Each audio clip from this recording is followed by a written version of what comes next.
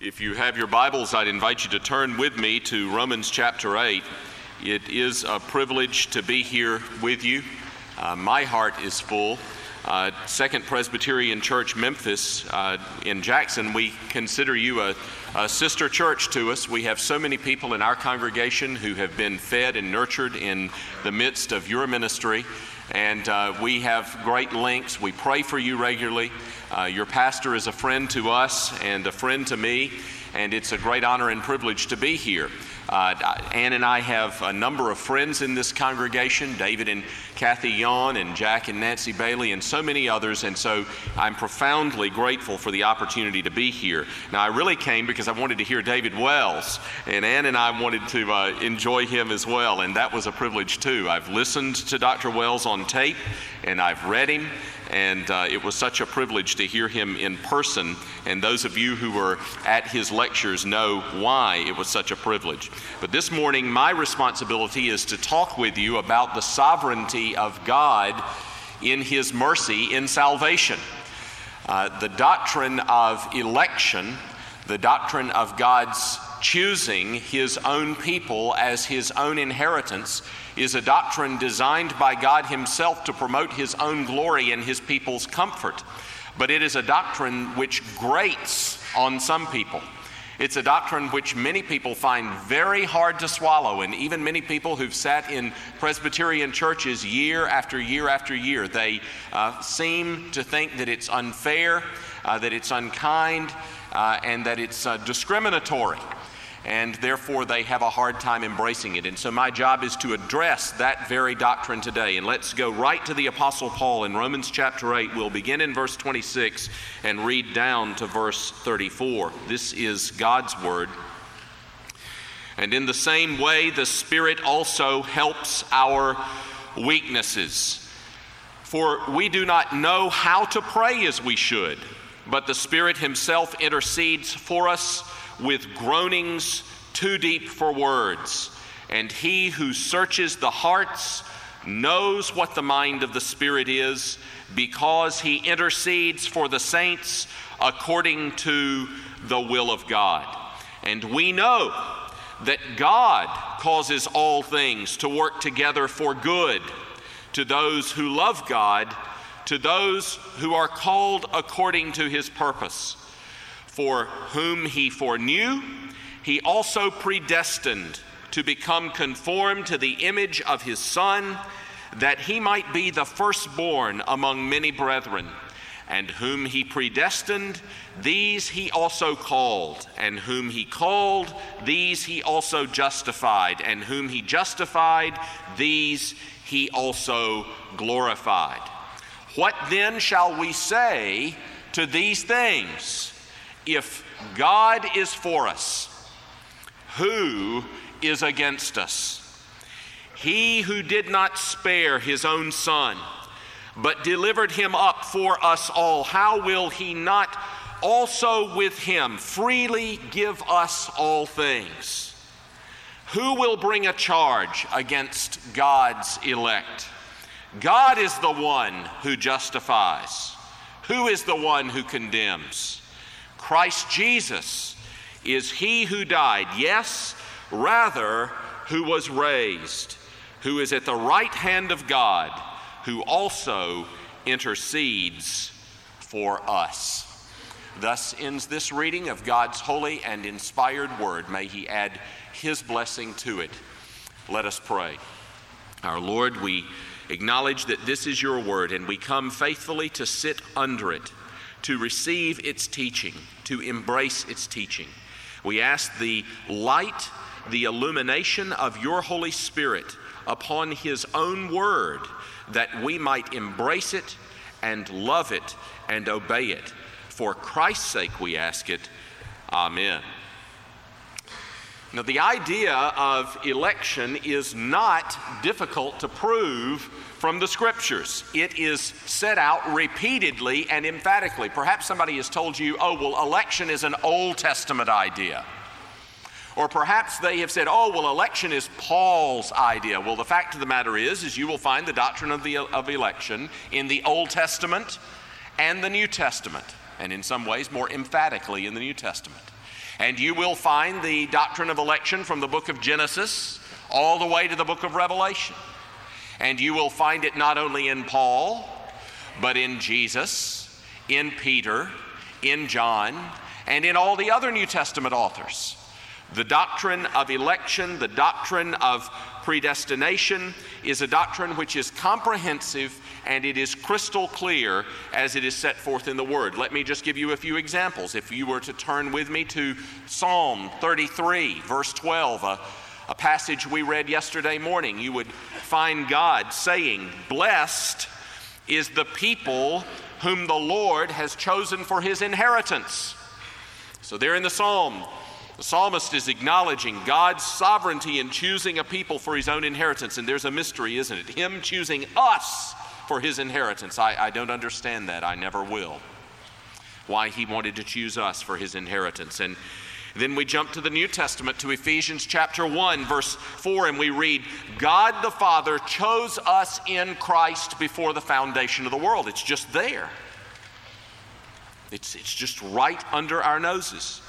And then in 2 Thessalonians chapter 2, verse 13, Paul will go on to say that God chose us from the beginning for salvation. You know, there are a lot of people that say, well, God chooses us, but not for salvation.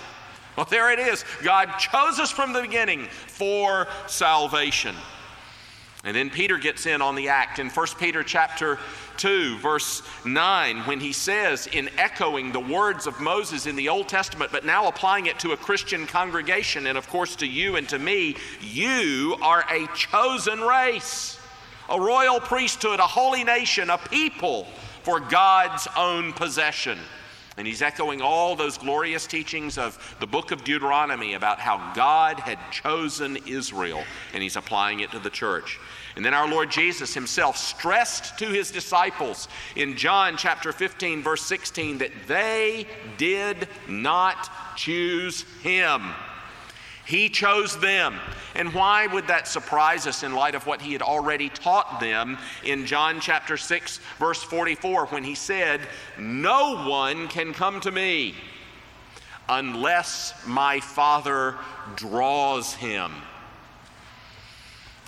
And then, of course, the Lord Jesus in Matthew chapter 11, verse 25, praised God that he had hidden his salvation and judgment from some men while he revealed it to others.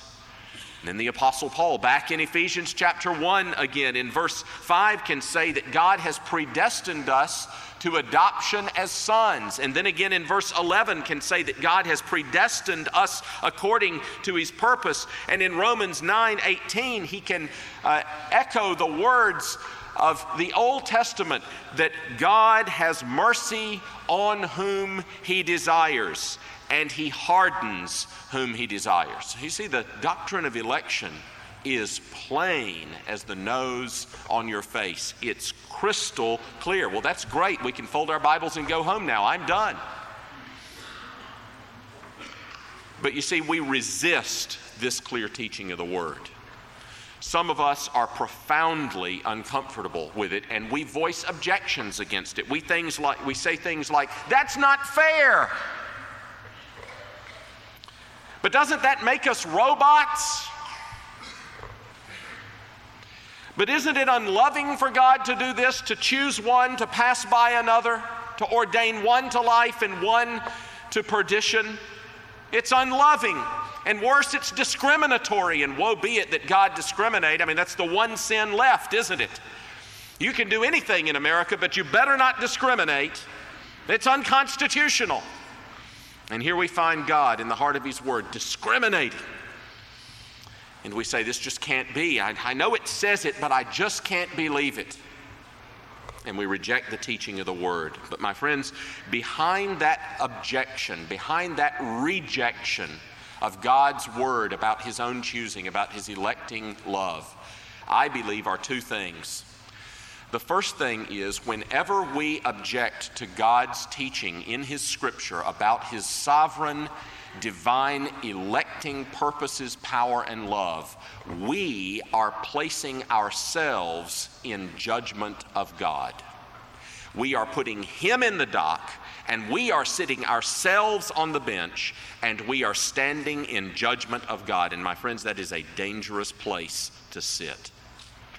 We are doing what Arius, the great early church heretic, did when he said, I just can't understand how God can be one eternal God and at the same time Jesus Christ can be equal with him, one with him, and fully divine. I don't understand how Jesus can be equal with God, distinct from God, and one with God, and therefore it can't be true. Arius had this postulate at the heart of his system: I will not believe what I cannot understand.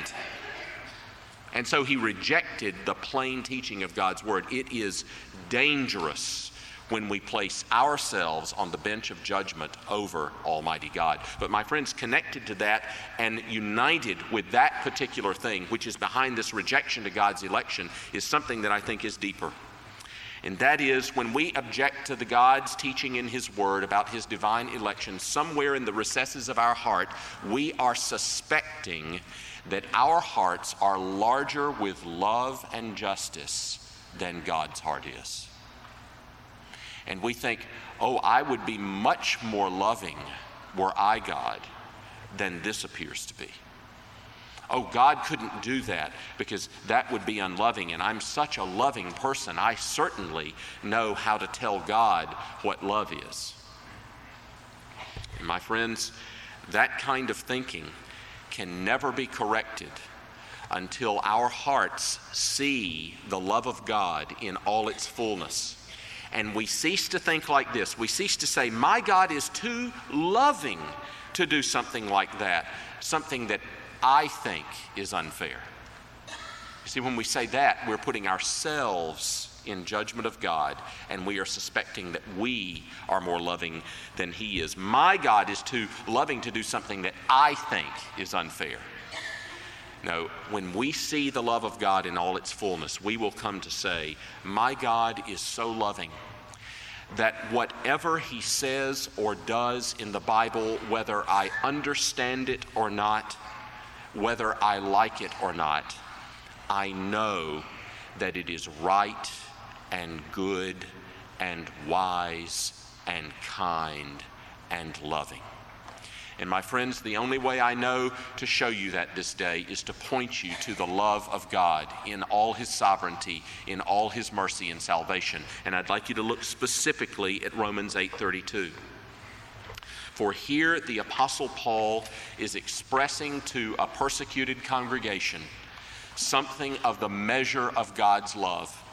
And he says, he who did not spare his own son, but delivered him up for us all, how will he not also with him freely give us all things? And it seems to me that the Apostle Paul is reminding us four things in that passage which will forever change the way we look at the love and the goodness of God. And the first thing that Paul is pointing us to is the involvement of God the Father in salvation. Notice what he says, he who did not spare his own son.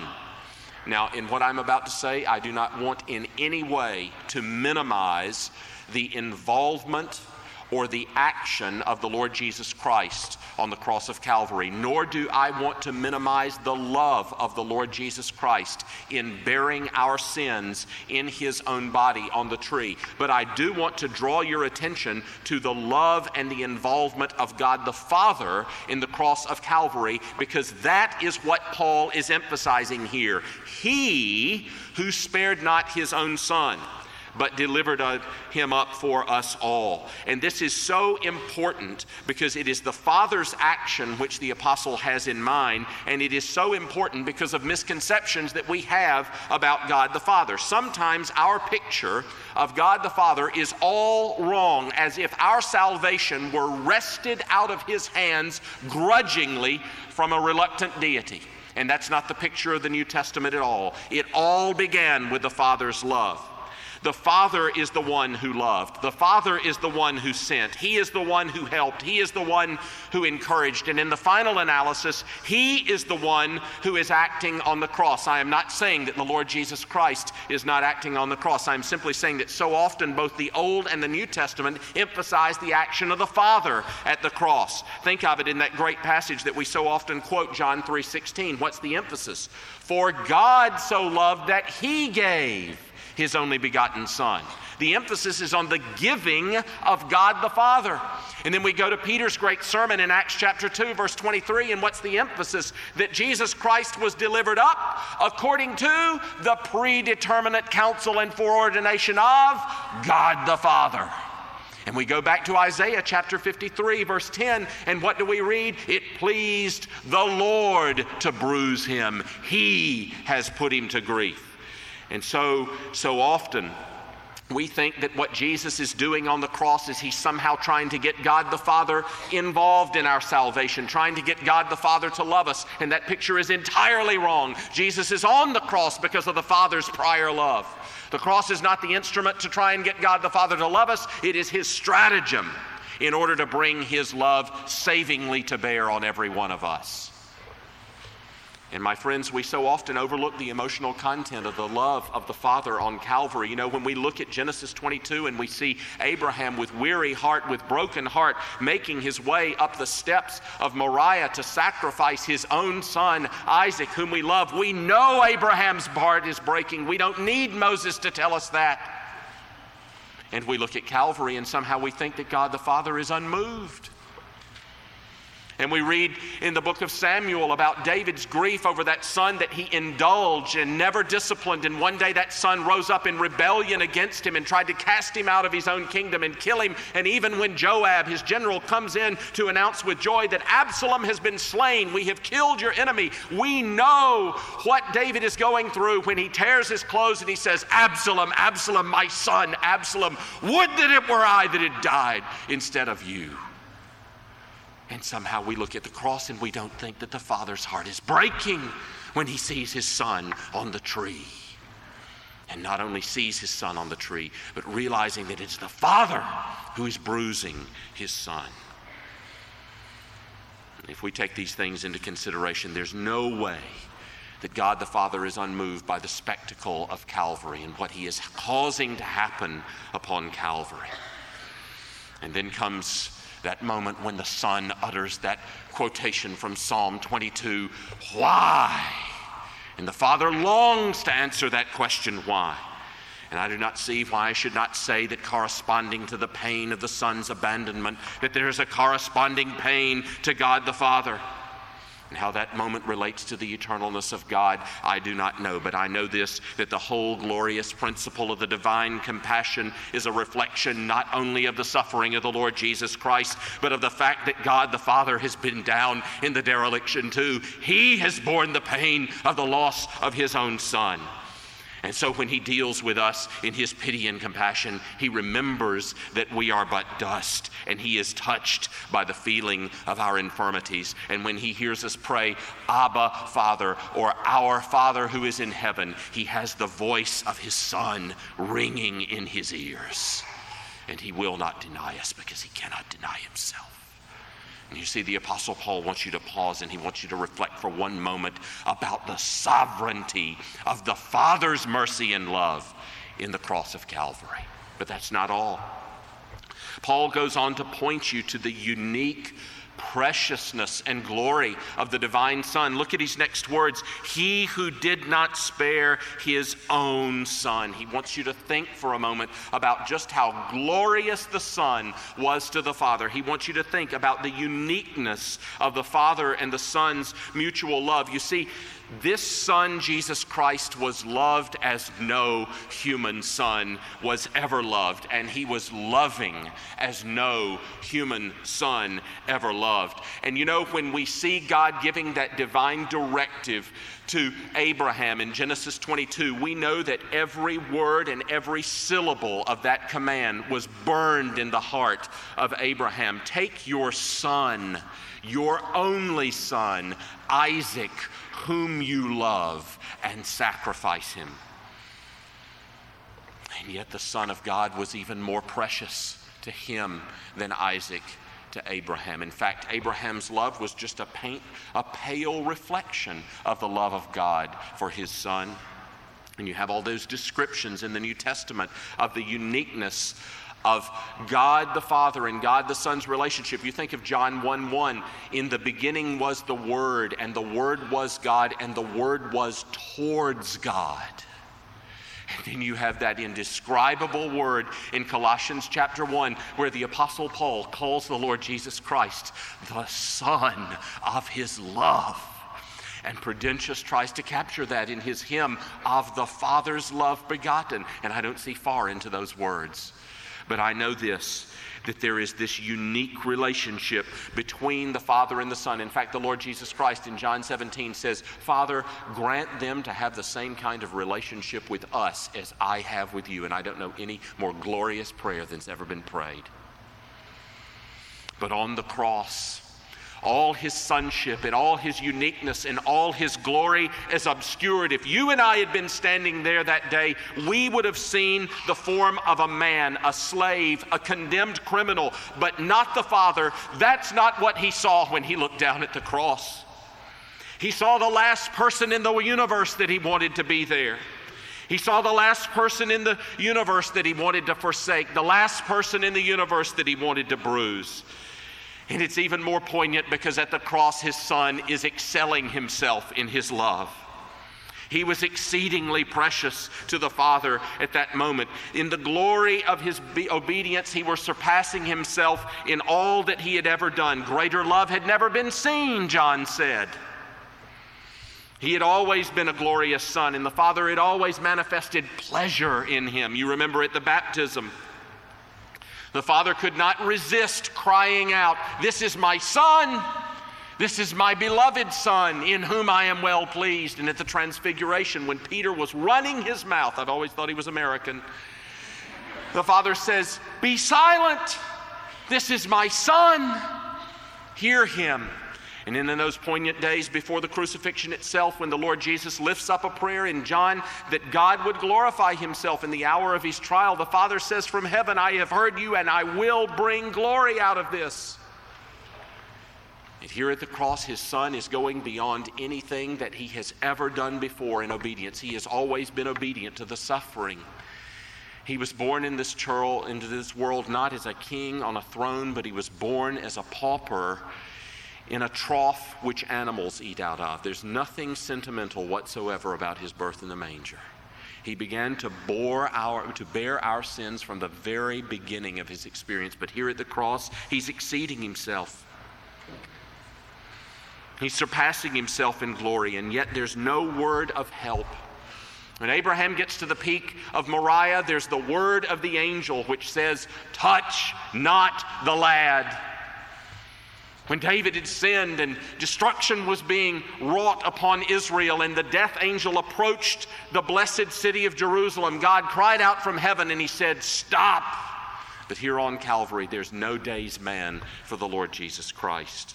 Our catechism puts it this way: He felt and he bore the weight of the wrath of God. And you can't take that in. But the Father could not spare him because he was bearing sin. He was sin. He was a curse.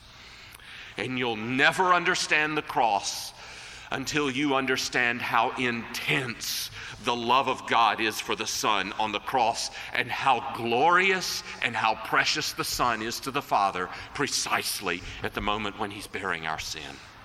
But Paul's not done with you yet. He not only wants you to see the involvement of the Father, he not only wants you to see the preciousness of the Son, he wants you to see the totality of the Son's sacrifice. Notice his words, "He did not spare, but he delivered him up." The sacrifice of the Son is utterly unreserved. He is delivered limitlessly. He is pushed to the outer limits of the cosmos, and he is left alone. And I want to say it, and I want to say it reverently, but no being was ever less prepared to be forsaken by God. You know, you and I, one of the sad things about our Christian experience is there are months and there are years even when we walk in estrangement from God, and oftentimes we go for a long while without ever realizing it. God in His grace wakes us up, and suddenly we realize we've been without Him, and He draws us in His love back to Himself. The Son had never been apart from the experience of the Father's love. They had always been going out and coming in from eternity. And then there's this moment when the face of the Father is not there. No man was ever less prepared for that than the Lord Jesus Christ. But my friends, it's not just the negative action, it's not just the abandonment, it's the cost positive action of the Father on the tree, which points to the totality of His sacrifice. Paul says it this way in 2 Corinthians chapter 5, verse 21, He made Him who knew no sin to be sin, in order that we might be the righteousness of God in Him. It's not simply that the Father is abandoning, it's the Father is bruising Him. And the Father is pouring out His wrath on Him. And there is no day's man for Him. My friends, we must never forget that we cannot go where He went. You know, that's why it's so poignant when the disciples say, "Grant that I may be enthroned with you at your right and your left hand." And Jesus says, "You don't know what you're asking." We can never go where He went. We can never stand where He stood, because He did not stand in the dereliction with us.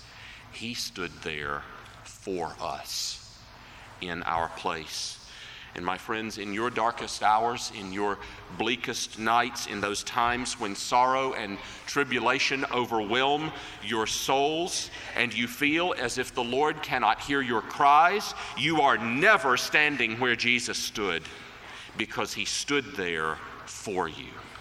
And we can never say in this life that we have been utterly forsaken, and we can never say that we have gotten what we deserved, because He always stands in between. We cannot stand where He stood. We are never where He was. Never, never, never, because He stood there for us. And it is one of the great mysteries of life that one day when you are in glory by God's grace, you may walk from one end of eternity to another and interview every being in heaven, and you will not find one who knows what it is to be forsaken by God except your Lord.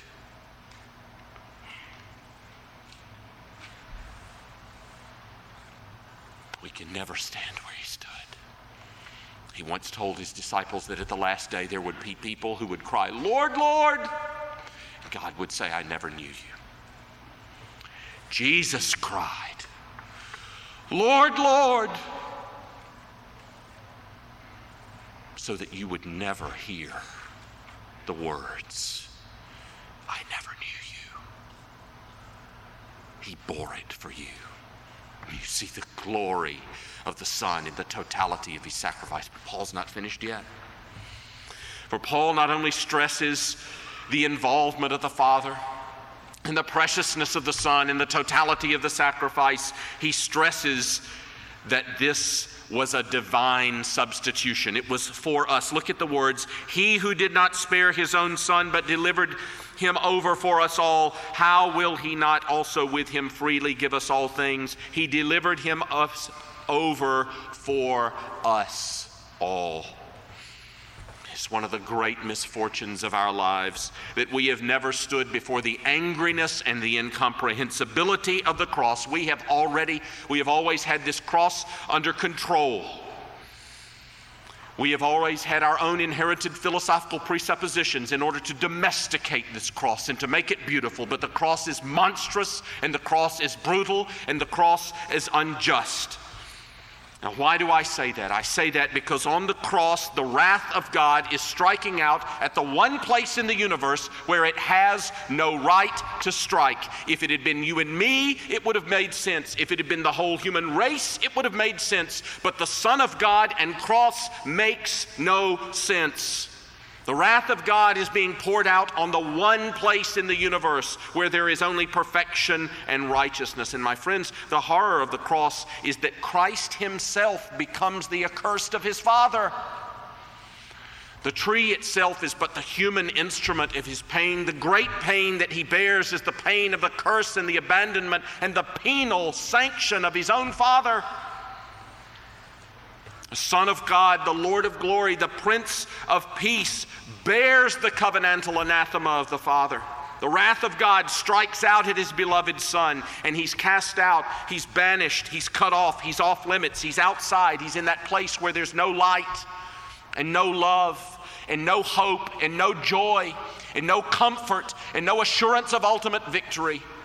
He is in the outer darkness. And it's the most unjust thing that ever happened. It's more unjust than all the injustices that rack the consciences of 20th century men. More unjust by far. And so you have to stand before that cross and you have to ask, why is God bruising his own Son? And that's why we need that great phrase, that tiny little phrase, for us. Because those two little words link the Lord Jesus Christ to what we deserve and render him vulnerable to our punishment. And so Paul says he became a curse for us. The delivering up of Christ for us is a reminder of the sheer extravagance of God's love. You know, if you and I had been in the garden after the sin of Adam, who of us would have had the audacity to say, well, look, God, Adam sinned. Why don't you give your own Son? Why don't you just give your own Son in his place? That's ridiculous. And that's exactly what God did. You see, that's God's love. It's going too far. It's prodigal, it's wasteful, it's extravagant. You can pile up all the words you want. It's God's love. It's going too far. And Paul is saying, look, he's given the greater, he's given the greatest, he's given his Son. And all things can't add up to what he's already given. And you wonder what enabled men like Job to bow down before the ferocious providence of God and say, the Lord gives, the Lord takes away. Blessed be the name of the Lord, and fall down and worship him. It's because they knew the love of God. What made men like Paul Gerhardt, that great German pastor, and Samuel Radagast be able to write hymns like, whate'er my God ordains is right. They hadn't figured it all out. They'd experienced the love of God. And in the face of the most unbelievable and intensive experience of injustice in this world, they knew that God still reigned in his justice. Right as I came to the seminary, we had a missions professor join our faculty. And he preached his first sermon, and it was on election and how election is the great impetus in missions. And don't you think that didn't warm this systematic theologian's heart? And at the end of that sermon, he shared with us a poignant story. His father had never been a believer in the Lord Jesus Christ, and Sam had spent all his adult Christian years witnessing to the love and to the mercy of the Lord Jesus Christ. And in his last days, his father had begun to show some spiritual interests, whereas before he had always brushed Sam aside and pushed aside what he said. And then tragedy struck. His father was diagnosed with a very virulent disease which took his life in a short period of time, and Sam's father died without Sam ever knowing where he stood with God. And Sam said to us this day, when he preached before us, he said, my friends, I don't know where my father is. I don't know if I'll ever see him again. But I know this, wherever he is, my God did what was right, and I trust him. Oh, my friends, you'll never be able to bow before the sovereignty of God until you have been awash in his love. And once you've experienced that love, you'll never be able to mistrust him in the greatness of his sovereignty. Let us pray. Our Lord, we cannot do justice to your word. We are paupers in our understanding of it. But you have made us rich in Christ and showered an undeserved and incomprehensible love upon us in him, from which we can never be separated. What can we say? But, oh God, be God. Be yourself and reveal yourself to us as you are, to the praise of your glorious grace. We ask it in Jesus' name. Amen.